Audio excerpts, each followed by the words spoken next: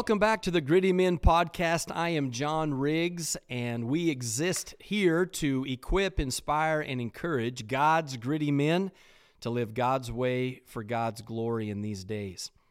I'm so glad that you've taken a few minutes of your day to spend a little time here with me, and I hope that it'll be well worth your time as we look together at what God's Word has to say about marriage. And our time last week we spent learning about what headship is. And today we're going to learn what headship does. And so I know for all of you that are watching here, you're either married, single, possibly divorced, maybe remarried from divorce, lots of different situations with lots of different men. And so we're going to learn, though, what the Bible teaches in relation to how we as men operate within marriage. What is God's design for marriage? How can we have a marriage that endures? We don't want to be a stat out there. You don't have to be a stat. In fact, God has so given us in His Word the things that we need to help us understand and to navigate what Paul calls the mystery of marriage. And so today, by God's grace, man, I hope that you'll find some encouragement in this. Now remember, we also want to encourage you guys to develop yourself discipline-wise in three areas of your life. The first area is going to be mental discipline.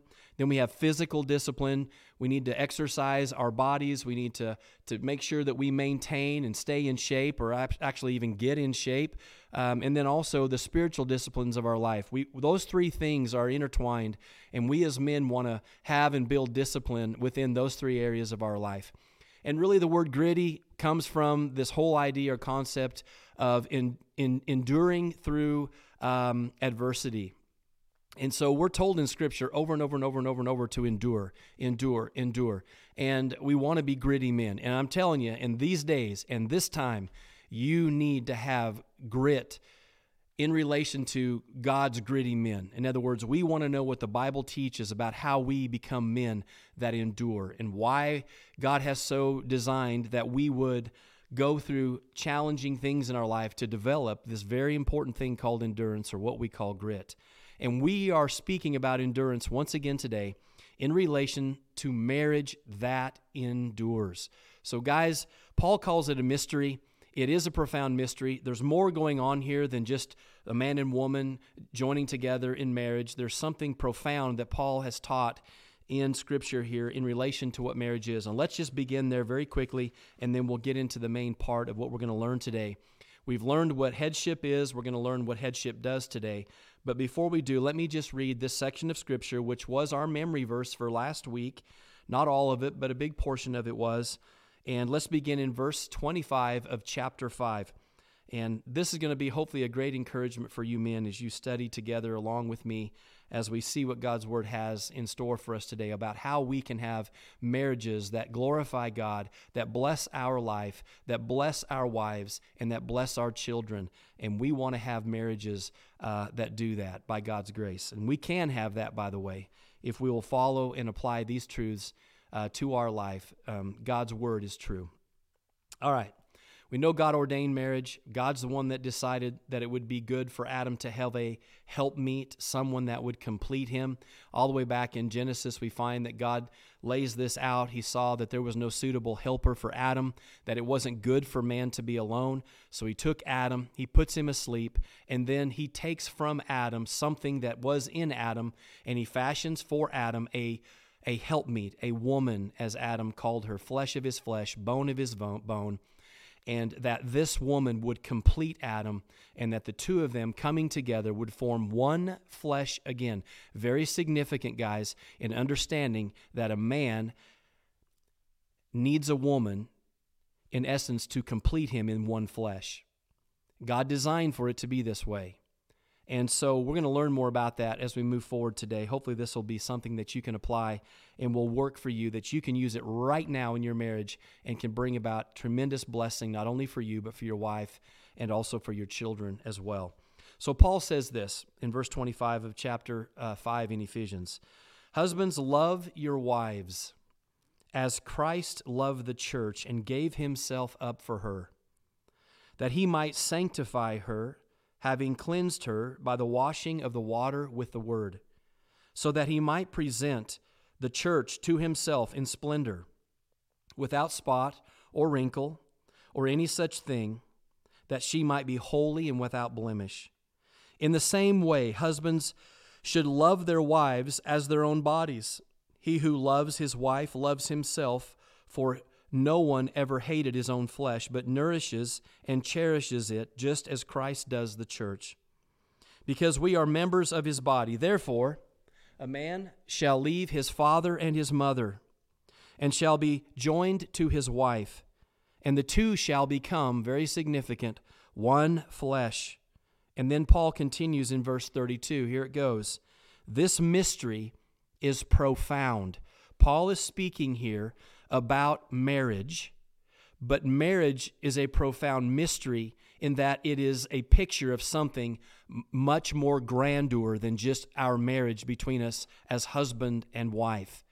Our marriage, Paul says, this mystery is pointing to a spiritual reality of what? Paul says right here, I'm saying that it refers to Christ and the church. However, let each one love his wife as himself, and let the wife see that she respects her husband. So Paul says the marriage that we have is a picture of a spiritual reality of us being part of the body of Christ or the bride of Christ. That our marriages are a physical picture of a spiritual truth as we live this out in our marriage. And the roles that we take within the marriage relationship is very significant, as we've already learned, that God is a God of order, that God has also ordained not only marriage, but God has ordained an order within marriage. Now we understand that before God in Christ Jesus, Paul says there is neither Jew nor Gentile, there's neither male nor female, and there's neither slave nor free man. So there is one in Christ. We before Christ, before God in Christ, are absolutely, in essence, totally equal before the throne of God and before the cross of Calvary. We are totally equal. But in function within not only the Godhead we see this, but also within the family, as it points to the picture of Christ in the church, there is an order, and God has established the order. And we're going to see here together what the Bible teaches about this, men. And it's very significant because why? There's been such a war on true, biblical, godly masculinity. Masculinity in general. In fact, the feminist movement is a work of Satan himself. And our society and our culture has done all it can do to emasculate men, and that's not what God has designed. And the church hasn't done real well at it either, just frankly, to be honest with you. I am a pastor, been a pastor for nearly 20 years, and I've seen this over and over and over again in many churches. It's not really geared or designed in a way that would call men and cause men to rise up to who they are to be in Christ Jesus as not only the leader of their wife and their home, but also those who would lead and minister within the body of Christ. God has ordained all of this for a reason, because He's a God of order and a God of structure, and this is how God has ordained it. So don't get this thing twisted. As a husband, you are required by God to be a steward of what He has given under your authority. Last week we learned about what headship is. We learned that we are to be in submission to the headship of Christ in our life as men. Number one, that is our primary role. We are to be in submission to Christ. He is the head of man, man is the head of the wife, and God is the head of Christ. This is His order. This is what God has ordained. I don't care what society says. I don't even care what many of our woke churches try to tell you about this. Sir, you are called by God, and you are accountable to God to be the spiritual leader, to be the provider, to be the helper, to be all of these things. You are the leader of your home, and your wife is to come alongside you as the helpmeet and fulfill the aspect within the family that only she can fulfill as she walks in submission to your headship, as you walk in submission to Christ, who is your head and who is over you. And this is how God has designed this to be and how He's designed it to work.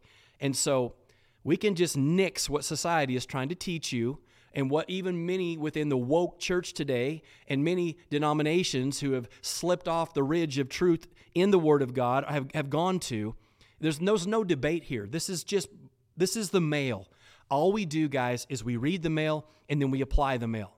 As pastors, we are to what? Share the mail. I'm just reading the mail. That's all we're going to do today. I don't have to do anything else. This is just what God's Word says. And so you're going to have some truth here to hang on to and then apply this to your life so that you have a life and a family that's built upon the rock, who is Christ Jesus. And when all the things that happen in life come against your house, it's going to stand because you built it on the right foundation, which is Christ, and you have applied the truth of God's Word to your life. And when you apply truth, it works and it brings about the effect that God intended for it to. So here we go. 1 Corinthians chapter 11, verse 3. But I want you to understand this, Paul says, that the head of every man is Christ. The head of a wife is her husband, and the head of Christ is God. He lays this out for us. It's very clear. This is His order. This is how He's designed it. Remember, God made Adam first. He gave Adam dominion. He told him to name all the animals. He had a garden that he was to work. He was to till it. He was to grow it. He was to do all of these things. And then God said, no, I'm going to fashion and make for Adam someone who will complete him, called his help meet. And He didn't go from the dust of the earth and create woman.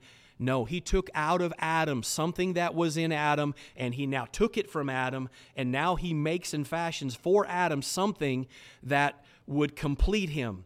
And outside of the two coming together, there's not only no life that can exist, but not only that, the whole ordained marriage and the covenant of marriage, all of these things point to this incredible truth of Christ and the church.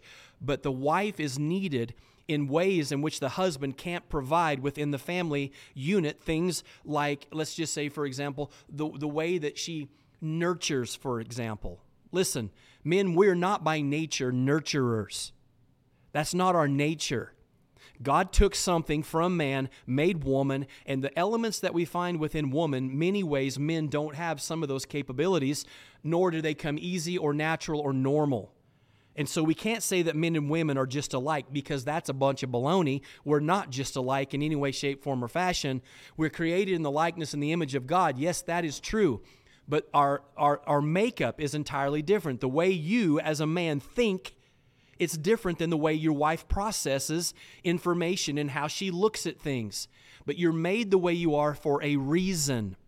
You're made to do what God's called you to do here. The wife as the nurturer, the one who would bear children, the one that nursed her children, the one that comes alongside you as the man, and she's enforcing and reinforcing what you have set together as a standard. You as the leader, she all comes alongside you and she brings this all together.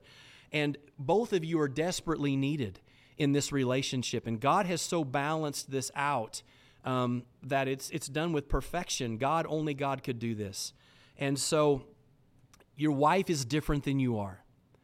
That doesn't give us any excuse for us saying, well, I just can't, I can't sit around and listen to my wife as she talks about feelings and all. Listen, that's how she's made. She has more of a tendency to have feeling about a lot of things. You don't base a lot of what you do off of feeling, because that's how God has designed you.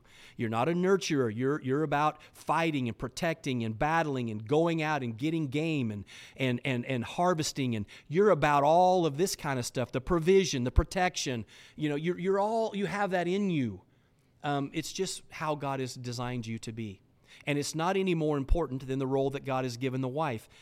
They're both compatibly perfect together, and they operate absolutely, incredibly in union when the Word of God is applied. And the family is entirely blessed when we apply these truths. And so what we know, though, that we have been given an example, guys, first, that Christ, who is the one in whom we are to submit ourselves to, as the headship of Christ is over us, He is our example, actually, of what it means to be in submission as well. Not only is He our example on how to lead under God, He also is our example on how to submit and follow God. Jesus Christ is God, by the way. I'm not wanting to confuse you here. He is the second person of the Godhead, the triune Godhead, fully God, all completely, totally God in essence. But in function in the Godhead, he operates differently, as does the Holy Spirit. They have different functions within the Godhead, all completely, totally, fully God, as the Bible teaches emphatically all through Scripture, all the way from Genesis, all the way through Revelation. We find the Godhead at work. But the way they function within the Godhead is different. And so, anyway, not to get us off base or confuse us here, but that's the reality. So Christ is our example on how to lead, but he's also our example on how to submit and follow as well. Because you can't lead properly without learning to follow first. You've got to follow Christ. And when you follow Christ, you will lead well. And your wife will be blessed, and your children will also be blessed, as will your home. In Philippians chapter 2, 5 through 8, we see this in Christ. Now remember, he's God. He has always been. He is from the foundation of the world. Always has been, always will be, the eternal Son of God. That's who Christ is. God the Father, God the Son, God the Holy Spirit. They are always been, and they always will be. Here's what we learn here, though, in Philippians chapter 2, verses 5 through 8, about what Christ has done in order to take upon flesh in the incarnation and to come and to live and to lay his life down for us to what? To redeem those of us who are outside of Christ. We've been redeemed by Christ. He did all of this in submission to the will of the Father, and he did it impeccably and perfectly. We won't do it perfectly, but our goal and our desire is to please Christ and to follow him, and he is our example. Here we go. Paul writes here to the Philippian believers, in your relationship with one another, have the same mindset of Christ Jesus, who being in very nature God, he is God. Do not ever forget that. He did not consider equality with God something to be used to his own advantage. Rather, he made himself nothing by taking on the very nature of a servant, being made in human likeness, and being found in appearance as a man. He humbled himself by becoming obedient to death, even death on a cross. He walked in perfect submission and obedience to his head, God the Father, in providing justification and redemption for humanity. He is our example on how to lead and how to follow. And guys, we're going to learn what Christ did and showed through demonstration how we are to love and operate within not only our relationship to our wives, but also in relationship to our families. So now let's look at what headship does. Last week, go back and watch that podcast if you want to. You can learn about what headship is. Today we're going to learn about what headship does, and Christ is our example in this. Paul begins here, husbands, speaking to us men here, love your wives. Now this is a high example, but this is Christ's example to us. You want to know how to love your wife? You say, man, I didn't have an example on a godly man demonstrating before me as a son how I was to love my wife because my dad was a very poor example. You might be that person. You might say, I didn't have a father growing up in the home. I grew up in a single home with my mom, and she did the best she could do, and she did a good job, but I didn't learn from an example that I had in my life on how I am to relate to my wife or love my wife because I didn't have a father in the home that did that. Or maybe you just had a sorry example of what it was for a husband to love the wife within the home. You didn't see that demonstrated by your father. But listen, we have an example, guys. Do not ever forget this. This is the example that I go to. You don't need to go to another man. You need to go no further than the man, Jesus Christ, to learn how you need to love your wife.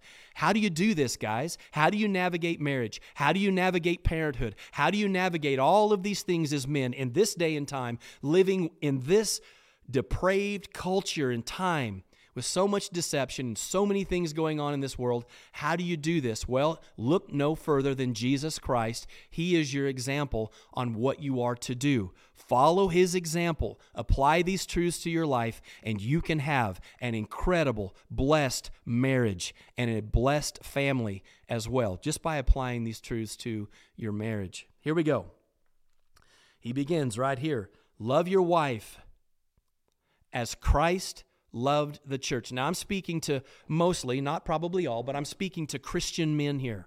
You have experienced what it means to be loved by Christ. You know this kind of love because while you were still a sinner, Christ died for you. He died, He came, He laid His life down.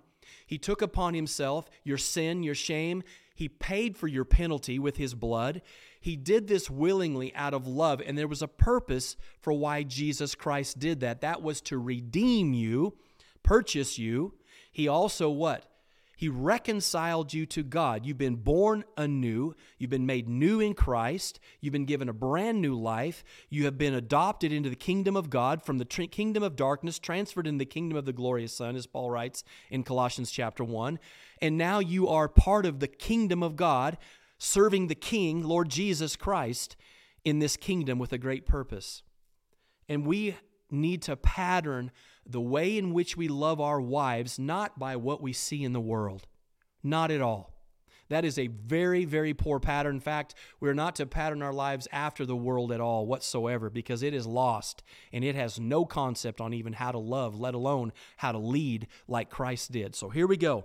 We're to love our wives in this manner. You know what it meant to be loved by Christ. We're to love them as Christ loved the church. And this is what He did to demonstrate His own love for you and I. What did He do? He gave Himself up for her. That's the bride. That's the church. Jesus Christ gave His life for you. He laid His life down. He set aside His own wants, desires, whatever that was in the flesh. And yes, He's fully God and fully man. He walked in perfect obedience and submission to God the Father, living a perfect life that you and I could not live, and He laid down His perfect sacrifice to redeem fallen humanity, you and I. We became an object of His mercy. Christ was revealed to us. We believed in faith, trusted in Christ, and we were regenerated by the Spirit, reborn, and we were saved and made alive in Christ Jesus. Brought into this glorious family. And He demonstrates for us men how we're to love our wives. She is to be our primary focus, and she is to be the one on earth in this relationship, not speaking about my relationship with Jesus Christ or the Father here, in relation to how I am loving the Father and how Christ is working in my life. He's my first and foremost relationship. Now listen, I'm speaking of earthly relationships now. We are seeing a very, very important relationship, and that is the relationship between a husband and wife in Christian marriage, because it's pointing now to something far greater. Your marriage is pointing to Jesus. Your marriage is pointing to the body of Christ. Your marriage is pointing to redemption and love and sacrifice and submission and all of those things. It's pointing to that. And so the manner in which we do this is very important in many, many, many ways. But primarily we learn here that we are to love our wives sacrificially, a sacrificial love. Now, any man that's really struggling in his marriage and a wife, there's usually two here involved. I've counseled who knows how many couples, and listen, the incredible thing is you can fix your marriage very, very, very quickly and easily. You do that by applying the Word of God in reality to your life and to your situation. You can have knowledge, but knowledge without application is actually worthless. So we can give you knowledge today, but if you don't apply this knowledge, it won't bring anything in transformation in your life. This is truth, but if you don't apply truth, you can't expect to have the result that truth brings when it's applied to life if you don't apply it. So number one, guys, love your wife in a sacrificial way. What does that mean? That means she becomes the object of your love. What she needs, what she desires, what she wants and needs from you becomes the most important thing in your life. Not secondary, not third, fourth, fifth, not after the job, after the toys, after hunting and all. No, she is primary. And you have to sacrifice your wants, your desires before anything else in order that you would meet her need and you love her sacrificially. Listen, if you love your wife this way, she's going to respond to you in an incredible way. Guarantee you that's the truth. Make her the object of your affection as far as earthly relationships goes. Our first relationship must be correct and right before God under the headship of Christ. He is our He is the one in whom we love. He is our Savior, our Redeemer, our Lord. But that love that we've experienced and that we understand as Christian men, having been forgiven so much, having received justification and redemption by no merit of our own, God just chose to set His affection on you and make you an object of His mercy, even though you had already merited eternal damnation in hell and separation from God. God, who is rich in mercy, He lavished His love on you. He made you an object of His mercy. This is all done by God's will to love and to show His kindness, His grace, and His mercy toward you. We've learned and experienced this, and we do this in marriage because we are taking the role of Christ in our marriages. In relation to what Christ has done for the bride, we are to do for our bride. And so we love our wives in a sacrificial way. And guys, I will guarantee you, if you love your wife like this, it'll transform your relationship. Guaranteed. No ifs, no ands, no buts. If you love your wife like Christ loves the church, like He loved you, you sacrifice for your wife. Love her in a sacrificial way. It'll transform your relationship. Guaranteed it will do that. You won't be having to worry about how she submits to you, or is she honoring you the way she should, or giving you the respect that you deserve. Listen, that won't be your focus. Your focus will not be on those things. It will rather be on, how do I love you? How do I make you feel loved? How do I ensure that you know that I love you? You are an object of my affection. When that is the case, your wife is created by God not only to be the helpmeet and the completer, but she also is created by God to respond to you. And your wife wants nothing more than for you to be a man who is pursuing Jesus Christ and who is walking in submission to His headship in order that you might lead her and your family in the way that they should go. And your wife wants that as bad, if not more than you even do. Guaranteed. So you love her like Christ. You submit to Jesus Christ. You love and respond to her in that way. That's how Jesus Christ loves you, and you are to represent that in your marriage, pointing to the spiritual reality of redemption and love and sacrifice and all those incredible things that we have in salvation. Your marriage is a picture of this to the world that is watching. This isn't normal, guys. It's not. Men are selfish. Men are all about gratification and lust, and that's the old man. That's what it wants. It's got nothing about the other person. It's all about what I get, what I want, what I need. That's how the worldly men love women. That's not how a Christian man loves his wife, because that's not how a Christian man has been loved by God. We've seen this example lived out before us. We now apply this truth to our life, and it will, guys, listen to me. It'll change your marriage, guys. It'll transform your relationship with your wife. The power for you to have an incredible marriage is in your hands. It is. God's given us the tools. He's given us the truth, and He is the truth. And if we apply this to our life, it won't make everything perfect because we are fallen individuals. We're human, and we do things that don't always honor and glorify God. I get that. But if you're striving to do this, your wife will be blessed beyond measure by you. It will trickle down from her to your children, and not only your children, but to those within your influence. And it begins with your relationship with Christ, and then you respond to that in the way in which you love your wife, and in that response, it trickles down into your family, and man, it just overflows into every area of your life. Number one, most importantly, guys, Christ is our example. We follow Him. He says, you're commanded by Him to love your wife like Christ loved you. Love the church. That's incredible. He did it sacrificially. He did it sacrificially. The second thing we see here is a sanctifying love. The first one is a sacrificial love. Now there's a sanctifying love. Jesus demonstrated His love for us. He received us where we were, but He won't leave us where we are. The same thing is, when I came to know my wife, I took her right where she was. She was incredible. I couldn't wait to spend the rest of my life with her, and committed before God in covenant that I would fulfill my vows to her.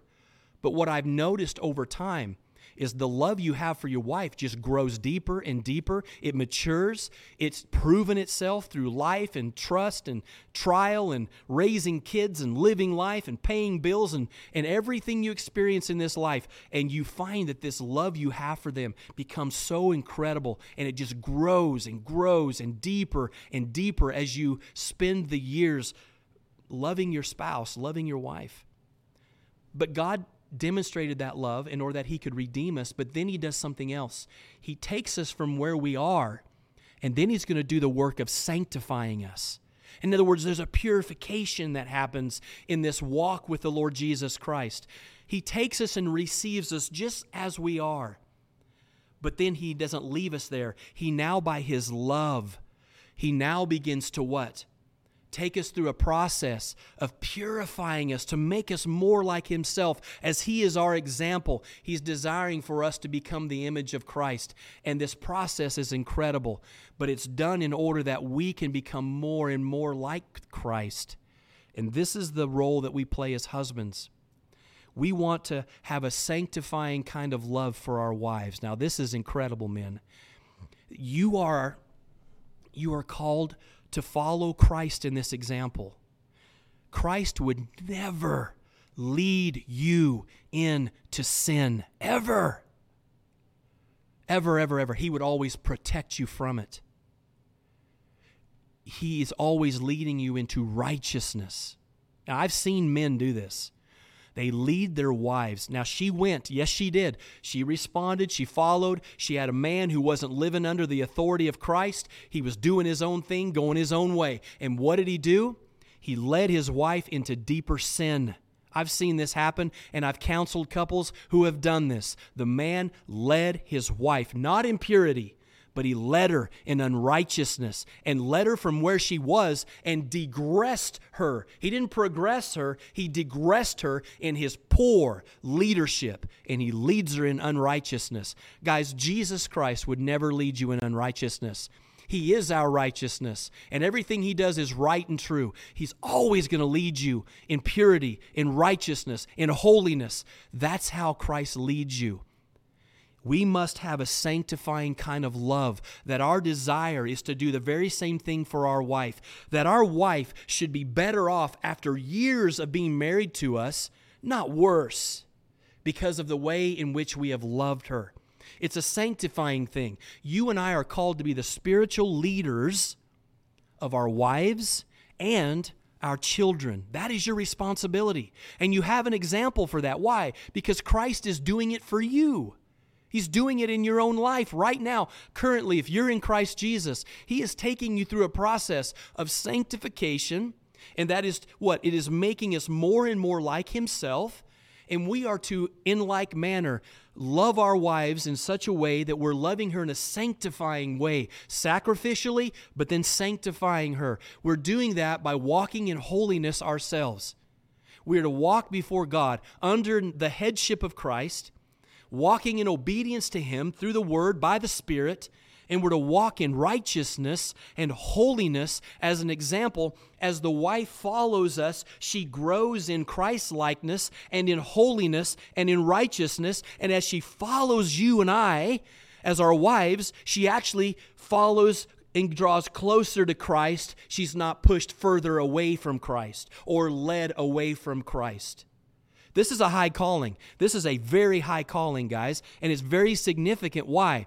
Because the world is in direct opposition to Christ, and our marriages are to reflect something in the world without you ever even sharing the gospel. People should look at our marriages, and our marriages should be representing the gospel. Our marriages should be.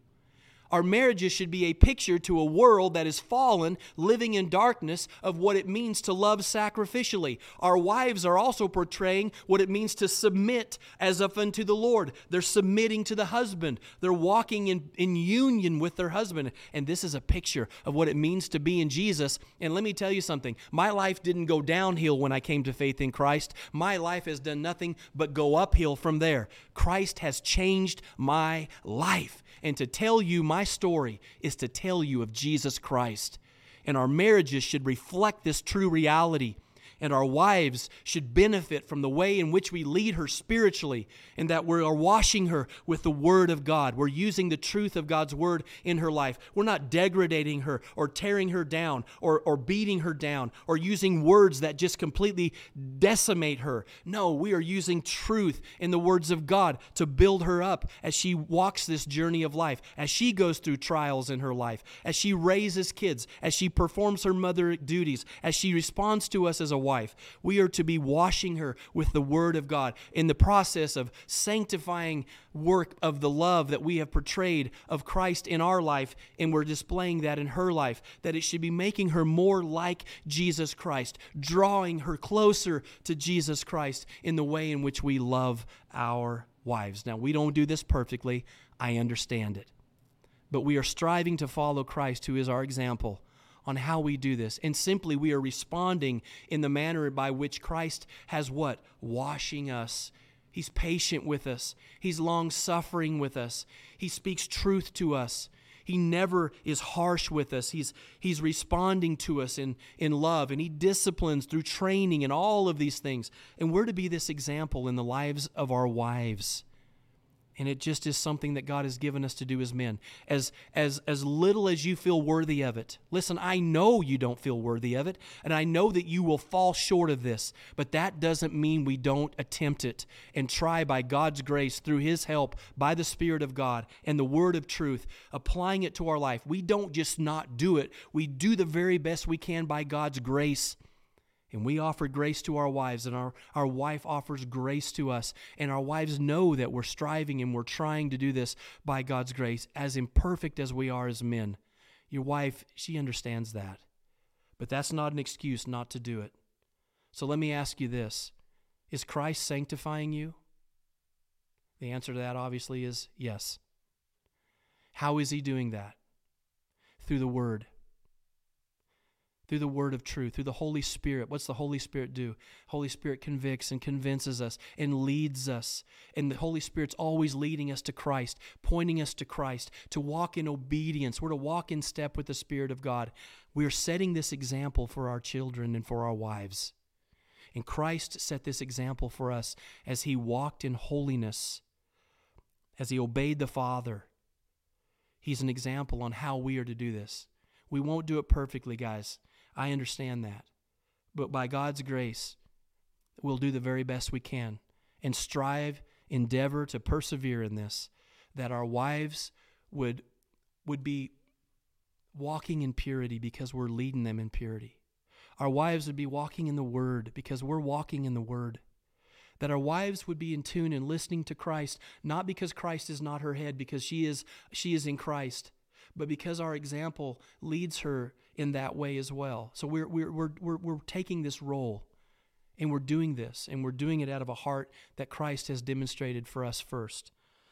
So He says that He might sanctify her, having cleansed her by the washing of the water of the Word, so that He might present the church to Himself in splendor, without spot or wrinkle, or any such thing, that she might be holy and without blemish. That's what we want for our wives to be. We want our wives before us to be that thing. I don't mean thing as in a thing, but to be like that. To know she's radiant, that she's loved, that she's cared for. Those are elements that our wives should know. Guys, I'm telling you, a wife will always respond to this in a positive way. I mean, you cannot apply this to your marriage and it not transform your marriage. It's impossible. It will. So no matter where you find yourself, some of you guys watching me, you're on the brink of divorce. You've had it. You're at the end of it all. You think there's somebody better out there. That's a lie from the pit of hell. You have already been given a tremendous gift in your wife. Now, what you need to do is apply the Word of God to your life and watch God's Word work in and through your life. It's truth, and it will work. Why? Because it's the Word of God. Guaranteed. Everything may pass away. The Word of God will never pass away. It's not going to happen. It's truth. God said it. God did it. God has provided it for us. It works, guys. Love your wife in a sanctifying way, number 2. Number 1, a sacrificial way. Number 2, a sanctifying way. In Hebrews 1, 2 through 3. But in these last days he has spoken to us by his Son, whom he appointed heir of all things, and through whom he has made the universe. The Son is the radiance of God's glory and the exact representation of his nature, upholding all things by his powerful word. After he had provided purification for sins, he sat down at the right hand of the Majesty on high. God provided all of this for us in Christ Jesus. And we are to do these same things in the lives of our wife, in the way in which we sanctifyingly love her in a sanctifying way. So the third thing I want you to see here as you think about being the spiritual leader of your wife and of your home, you're called by God to do this. If you shirk the task, there's going to be a consequence for it. Always is. There's going to be a consequence, and it trickles down. And some of you did not have a man that represented this in your life. I get that.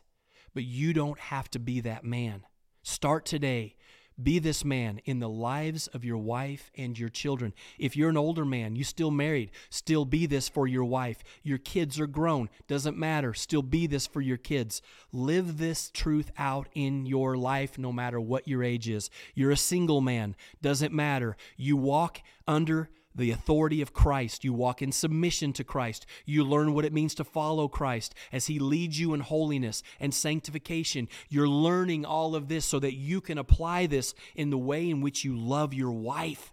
It's so critical that you get this and understand it. So the third thing we're going to learn as we move to the next part of this passage here is that we are to love our wives with a supplying love, a love that supplies. Now, you think about this. Christ demonstrated his love, which brought redemption and justification for us by faith in Christ. Now he's taken us through the process of sanctification, but he's also provided everything that we need. He's provided everything. And we are now what? To be this also as an example, pointing to a spiritual truth. We're showing this in the physical reality. By what we do, we are providing things for our wives and for our kids. We're provisionary in our love. We're supplying these things for our wife. Listen to this, verse 28 of chapter 5. And I know I'm getting long here, so hang with me. In verse 28 of chapter 5, Paul continues, in the same way, husbands should love their wives as their own bodies. Now look at the illustration here. He who loves his wife loves himself. Why is that? Well, there's a reason. Because you're one flesh. Now, I don't need to get into all the details of this because this will take entirely too long. But there is a coming together in the union of marriage that a covenant is cut. It is cut. God built it in the physiology of a woman. And when a man and a woman come together in the union of marriage, there is a covenant that is cut. It is made. God put it in there for a reason, so we'd understand this covenant. Jesus Christ, on the night before he was crucified, he's having this meal with his disciples. And then at the end of the meal, he takes this cup, the cup of what? The new covenant. And he's getting ready to go in and make a covenant with his blood, that he would what? Seal this with his blood. And we've entered into this covenant with Christ in the fact that we have been redeemed and we've been justified and we have been regenerated, but we've been brought into the body of Christ and we are one with Christ Jesus. And he did this through the shedding of his blood, and it's the cup of the new covenant that he gave by shedding his blood. It is a covenant of blood. It was cut in blood. It was made in blood. It was sealed in blood, and it will last for eternity. That's the guarantee of what salvation has been provided for us in Christ Jesus. And our marriages are also a covenant before God. And there is a covenant of blood that is actually even made, and it's demonstrated when a union takes place. I'm not going to get into the details of this. You can figure it out if you know anything about the physiology of a woman and a man coming together in sexual relations. Something happens. There is something that happens there. God does something at a very deep level, but on a physical sense, he points to something else. You are entering into a covenant, and the two of you now have become one flesh. So the reality is, guys, there's no more you when you marry. There is we. Think about this. You have joined in union, and the two have become one flesh. That's why the Bible says in Genesis, which Paul is going to quote here, that the son should leave his father and his mother. He's under the headship of the father. He's leaving that headship. He's now what? He's going to become the headship leader of his own wife, be joined to his wife in the establishing of what? One flesh, which will be his home, his wife and his family. So there's one flesh being made here, a union. So when we come together in marriage, there's a covenant that is made before God. And it's real. And so this covenant that we've entered into, it means that now the two have become one flesh. There's no longer my wife. It's not just her desires and her wants and all that aside from mine. No, she's also seeking what I desire and what I want. And I'm seeking what she desires and what she wants. And we both want to walk in purity. And we both want to become all that God has created for us to be in Christ Jesus. We want to live this out. We want to demonstrate this love. We want to experience and know what this is in this beautiful picture that God has made for us, this mystery in marriage that points to the reality of Christ and the bride that we are part of. And we demonstrate that through this physical relationship on earth of what? Of the husband and the wife. And there's this us now. No more me. No, that doesn't exist. The other thing is when you are divided, and when the enemy comes and before long you're arguing and you're fighting, you've been focused on the wrong things and there's division that comes, you're beating yourself up. So when you say hurtful things, you know you'll never win in this. You can't because you're one flesh. It's like beating yourself up, man. Doesn't make any sense. You won't win. And we see this stronghold going on with power and all of this stuff. You won't win in this, man. You're one flesh. It's fighting yourself. It's struggling with yourself. It's all of this weird stuff. It's like Hashimoto's disease that a woman might have, where her body is attacking her own body is attacking itself. It's fighting itself. That's kind of what goes on in many marriages. They don't even think about the covenant, the one flesh, the union, and the demonstration of what's going on here. We are to walk in this beautiful union before God. It's we from now on. It's never me, myself, or I, ever. It's always we. Always is. Jesus speaks of us as his bride, as the saints, as the redeemed. All of those things are what it means to be in Christ. We are in Christ. Over and over in the New Testament, you read Paul talking about what it means to be in Christ, in Christ, in Christ, in Christ, through Christ, all that. It's all about us being in Christ Jesus. And that's this beautiful picture of the mystery of marriage. We're demonstrating this. It's incredible, guys. It's incredible. And so this is a supplying love. In verse 28, in the same way, husbands should love their wives as their own bodies. He who loves his wife loves himself, for no one ever hated his own flesh, but he nourishes it and cherishes it, just as Christ does the church, because we're members of his body. So we're one flesh. Our wife is part of us. We're part of her. We're one flesh. We're in union. And Paul's saying, listen, you provided for yourself when it was just you. It's the same way. Your wife is part of you. You provide for her. You meet her needs. You do these incredible things. And Christ has provided for us every spiritual blessing. God has given us every spiritual blessing in Christ Jesus in the heavenly places. We've already been given this.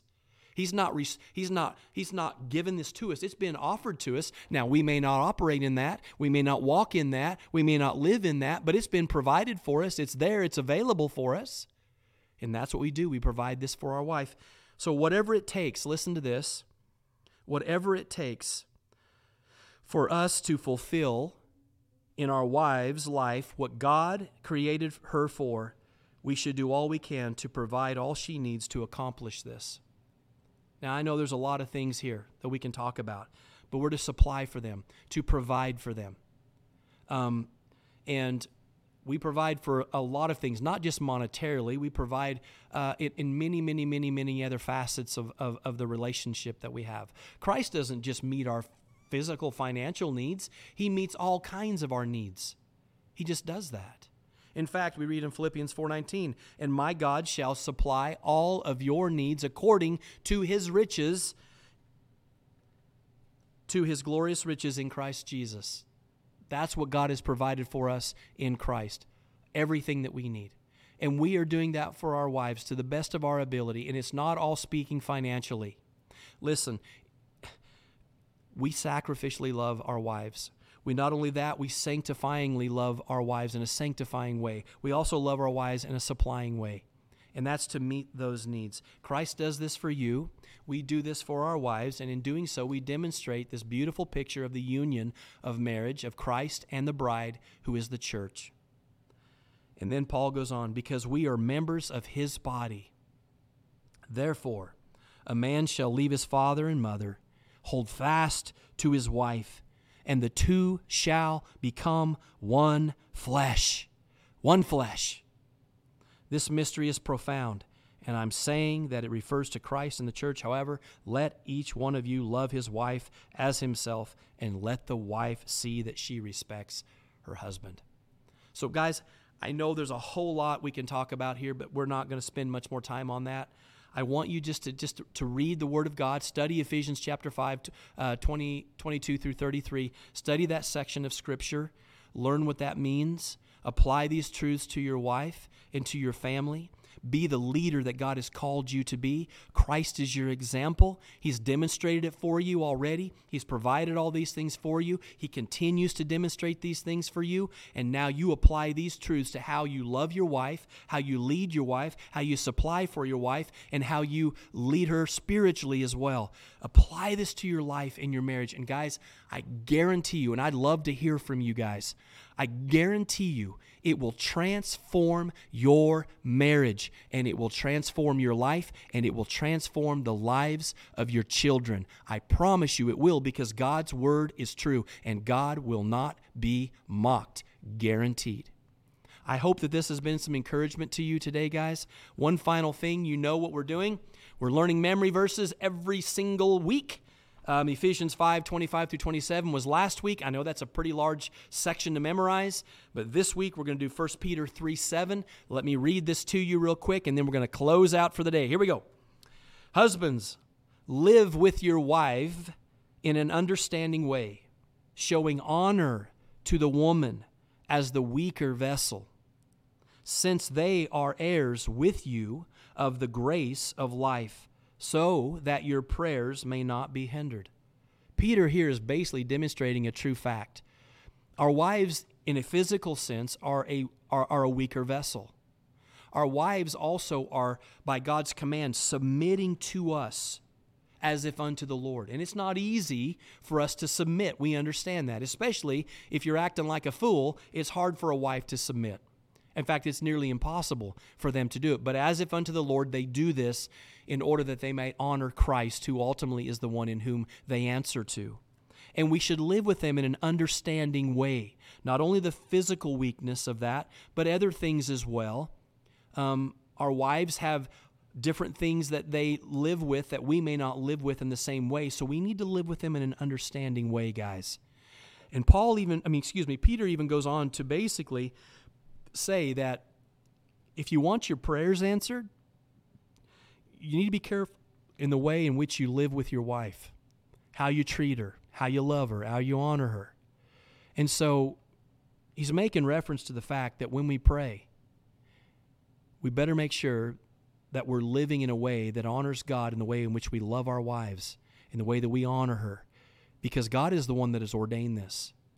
And that your prayers can even be hindered if you're not living in an understanding way with your wife, offering her the honor that she is due as a finer vessel, if you will. She's fine china. And you don't handle fine china the same way you do a Dixie cup. No, she's fine china. And I pray, guys, that you'll apply these words. I'd love to hear from you. I don't have all the platforms that we're on. I know we're fairly new as a podcast. But anyway, if you could leave us a message, if you will, or whatever you want to. I'd like to hear from you guys. Thank you for watching the Gritty Men podcast. I hope that this will bless your marriage. I'd love to hear how this is working in your marriage and what God has done in your marriage through simply applying the Word of God. I just pray that you continue to do gritty things, man. Be men, act like men, be gritty. Have some grit, man. Have some endurance, because we need it in these days. God bless you guys. We'll see you next time on the Gritty Podcast.